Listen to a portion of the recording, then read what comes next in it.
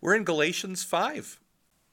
Don't have a lot of the book left, but we've been through the analogy between Hagar and Sarah. And I don't actually remember if we finished that last time, but I'm going to pretend we did and move on to chapter 5 if that's okay with everybody.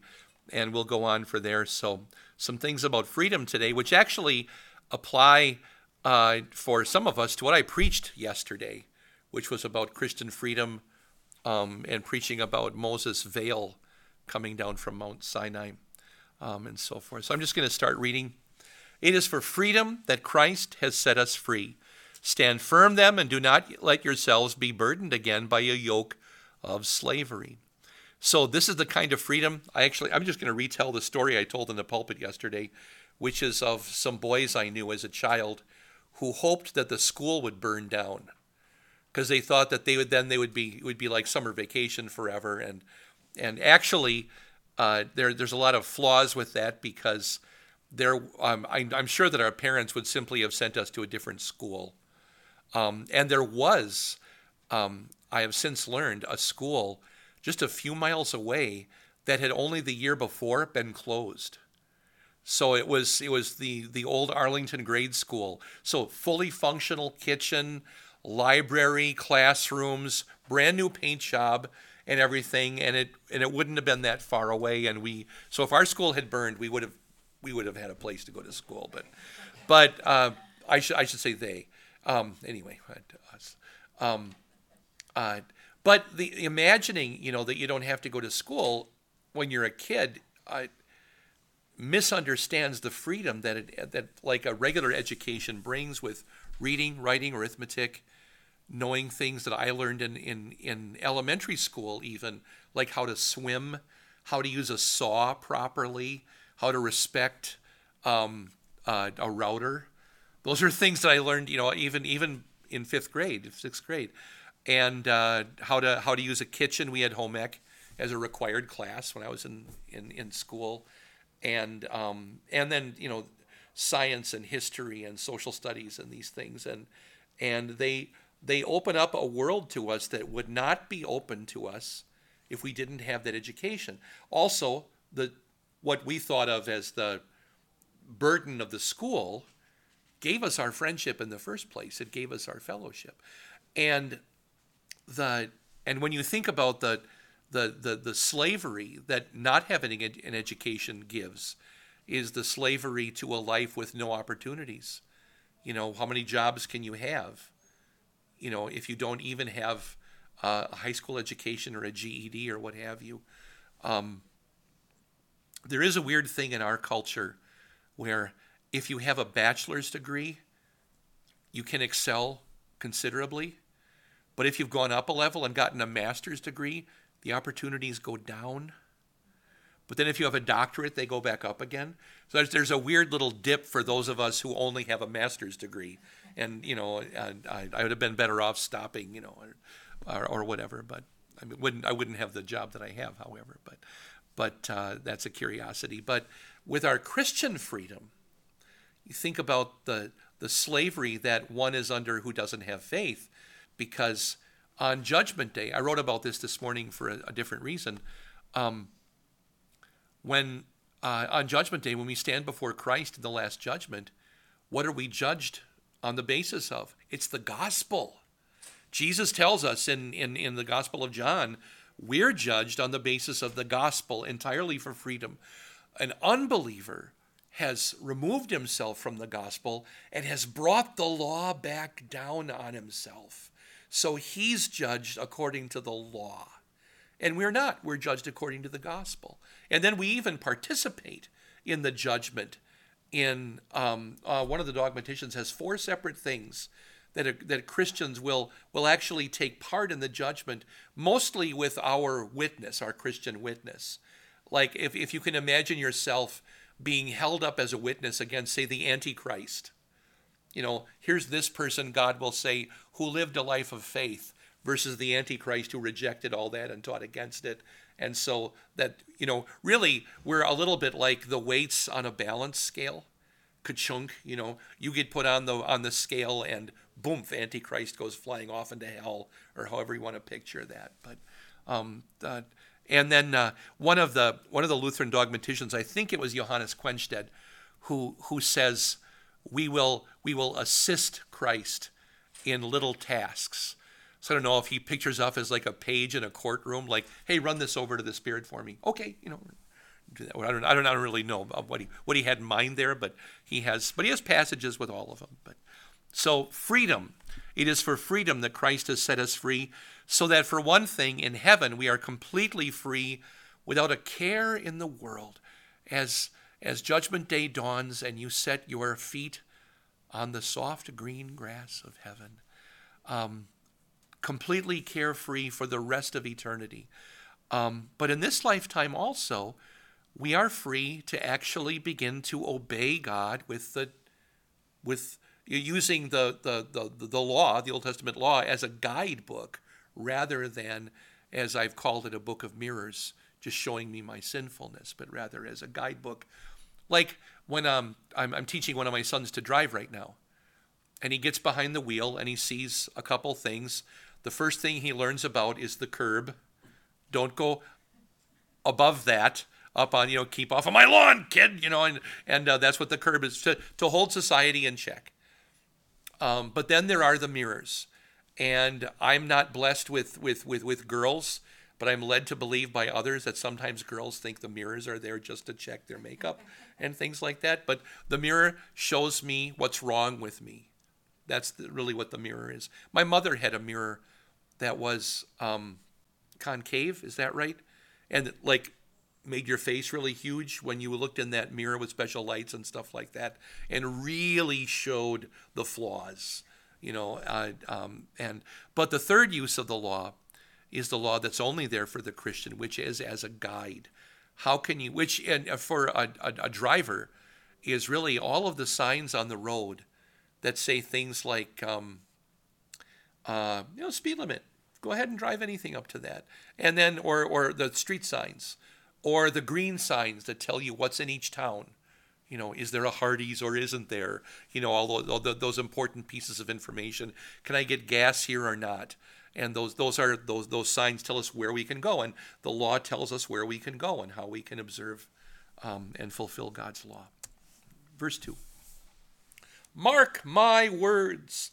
I, Paul, tell you that if you let yourselves be circumcised, Christ will be of no value to you at all.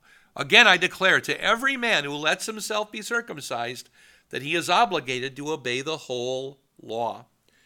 Now, if you miss the beginning part of Galatians, this is kind of a shock to you. But Paul is using the idea of circumcision because there were people in Galatia, in this S-shaped area in Central Asia Minor, who were insisting that in order to be a Christian, you had to go backwards into the law and come through the same door they had come through, which is the law of Moses and circumcision. And these folks who Paul refers to as twisting the gospel, so I call them gospel twisters. I think others would call them Judaizers, but they're these people forcing Christians to act more Jewish, are saying you got to be circumcised. And Paul says, if you let yourself be circumcised because they tell you have to, you've put yourself under all of the law. So all of the dietary laws, all of the sanguinary marriage laws, which means you can't marry anybody closer than this or that person. There are whole chapters on that in Leviticus, and the dietary laws too. Leviticus 11 is nothing but unclean animals. Exactly which birds can you and can't you eat, and fish and animals and so forth, and some of it surprises people because there's a lot more forbidden than just pig. Because basically any of what we would call shellfish are off the menu. So lobster and crab and crawfish and bullheads and shrimp and all of that stuff. And with some of it, after reading what they actually do eat in the ocean, I'm like, I'm okay not eating them. But some of them, like bullheads and things, I grew up eating, and I would kind of miss them, I think. But I'm okay leaving squid though off the table. But there are more laws than that even though too. because there are laws that dictate how many times you have to go to the tabernacle, and make sacrifices and all of those things as well. And if somebody kills your brother, you have to go kill them. There are all kinds of things that we'd be uncomfortable with that are there in the law, but we're freed from the law. And Paul doesn't want us to be obligated to obey the whole law. Verse 4. You who are trying to be justified by the law have been alienated from Christ. You have fallen away from grace. To be alienated from Christ is to be removed like a foreigner from Christ. You have nothing to do with Christ any longer. The idea of from removes us from everything to do with Christ. Just as a little bit later, we're going to see the word in brought back in. Special preposition in Greek, because it brings you completely within the sphere of a thing. If you're in, you're completely in, and none of you is without. That's an important concept grammatically. Verse 5. For through the Spirit we eagerly await by faith the righteousness for which we hope. Hope is kind of a surprising word here, isn't it? Hope is, in our culture, is uncertain. Am I going to get it or not? I hope my sons remember my birthday this year. No, but here in the text, when Paul says hope, he's saying it's certain, it just hasn't happened yet. So it's a completely different idea than our concept of hope. For in Christ Jesus, neither circumcision nor uncircumcision has any value. The hyphen is there because it was formatted differently once. The only thing that counts is faith expressing itself through love. So neither, for a Christian, whatever happened to you when you were little, circumcision or uncircumcision, doesn't make any difference. What counts is faith expressing itself through love. I know that when many people in our generation were born, circumcision was inevitable in many hospitals. It was just taken for granted that that's what would happen for hygienic purposes and so forth. Today, it's a little bit more of an option because people are a little bit more proactive about no way to everything, but it used to be pretty typical. So we've come this far, really, in Paul's letter now. We've had this personal issue where Paul's apostleship is authentic. We've had this doctrinal issue now where freedom from the law, with freedom from the law rather, and faith in Christ. And now we are moving into this third section of putting your liberty and your faith into practice. This is now the practical. And I'm just going to mention that the word practical and practice in Greek that's actually a Greek word. Praso is to act.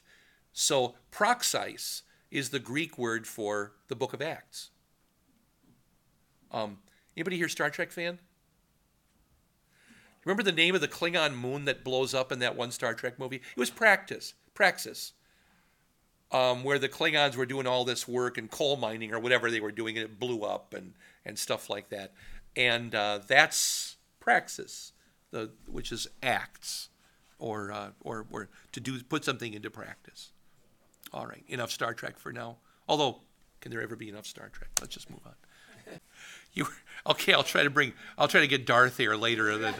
I'll try to remember that. You were running a good race. Who cut in on you to keep you from obeying the truth? That kind of persuasion does not come from the one who calls you. Let me ask you just a quick question. How many of you remember the last time you heard a pastor mention sports in the pulpit? 2 weeks ago. I do, yeah.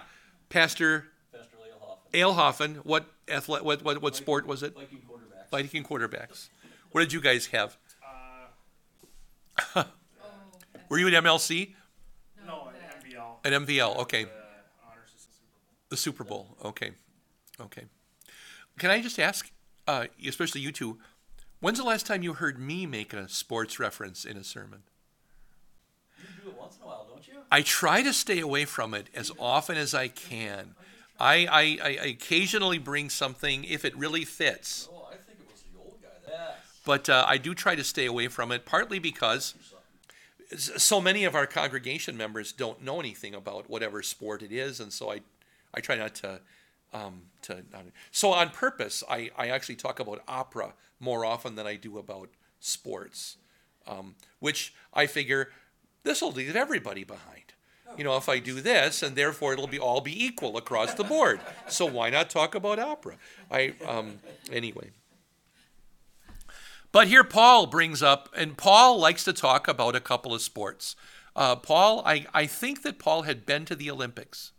I mean, the ancient Olympics. And you get the impression that he was really into certain sports. He especially running and boxing. So Paul is into those, and he'll talk about boxing in 1 Corinthians, talks about running here in Galatians, and things. And so you're running a good race, and he says, "Who cut in on you to keep you from obeying the truth?" That's a running expression. That kind of persuasion does not come from the one who calls you. And persuasion might be a kind way of saying cut in on you. Like I can kind of see that being used in Formula One racing. Like I persuaded him to let me by, that kind of thing, and so forth. I had an uncle who actually drove, what are they called? The drag racers. A car that's longer than this room. Long, thin car, and dragsters. We had Grandma and Grandpa's farm. Grandma and Grandpa's farm had Quonset huts, which are those curved, sheet metal, corrugated metal things. And he had dragsters in one of them. He had one that was always ready and one that was there for parts, basically. And once in a while, he would start the engine and let us little kids be in there, and it was deafening. But he would carefully fold his parachute and all that kind of stuff. So, and now he's in Arkansas, and I believe he has his dragster in his living room. Beautifully pristine white carpet, and there's his dragster, his baby, my Uncle Roger is now in his 80s or late 70s, but that's never married. I'm not sure a wife would permit that, but as the showpiece, that a Volkswagen maybe in the den, but the dragster in the living room, that's gonna go. So, well, who cut in on the Galatians to keep them from obeying the truth? Well, ultimately, it's the devil.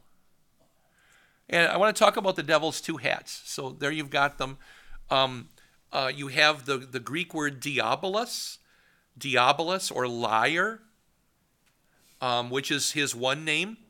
The devil lies and lies and lies and gets us to, and he's really wearing that liar hat until the moment when one falls into sin. And then he throws off the liar hat and puts on the Satan hat.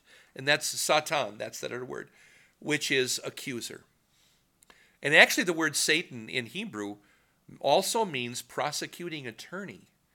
You'll see that show up in some books of the Bible where there is an accuser, like in court, and you go before and that's the Satan.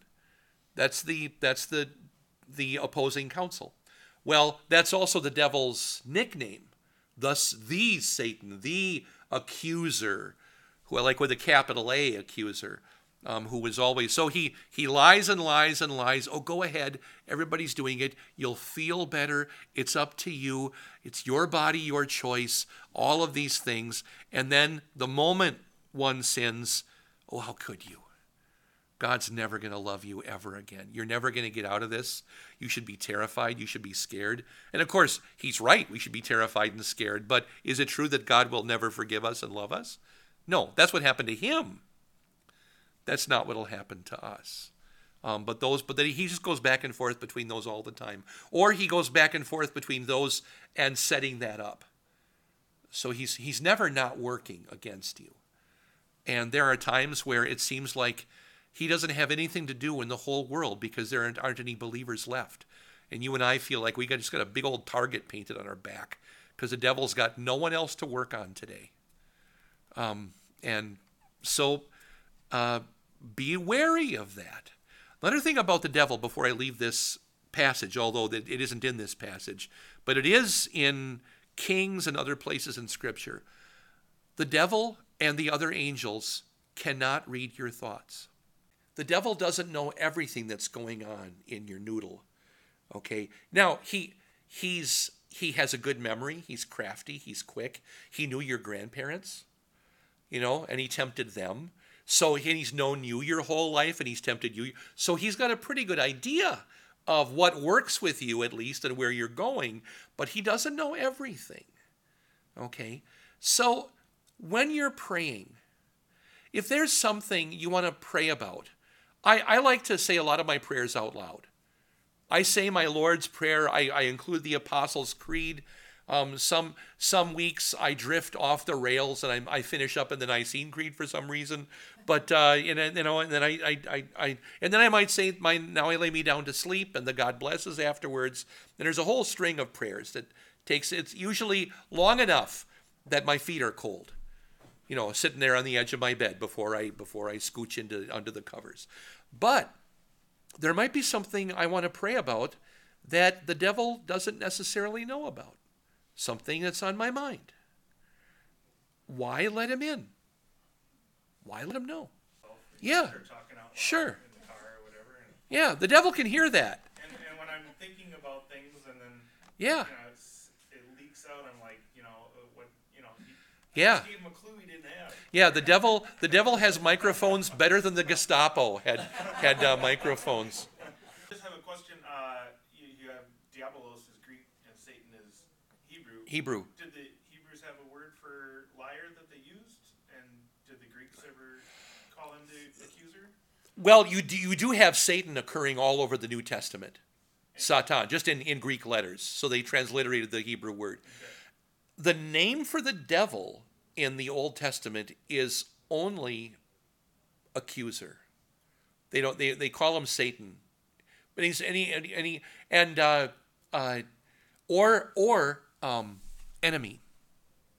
So those are kind of the evil one, enemy.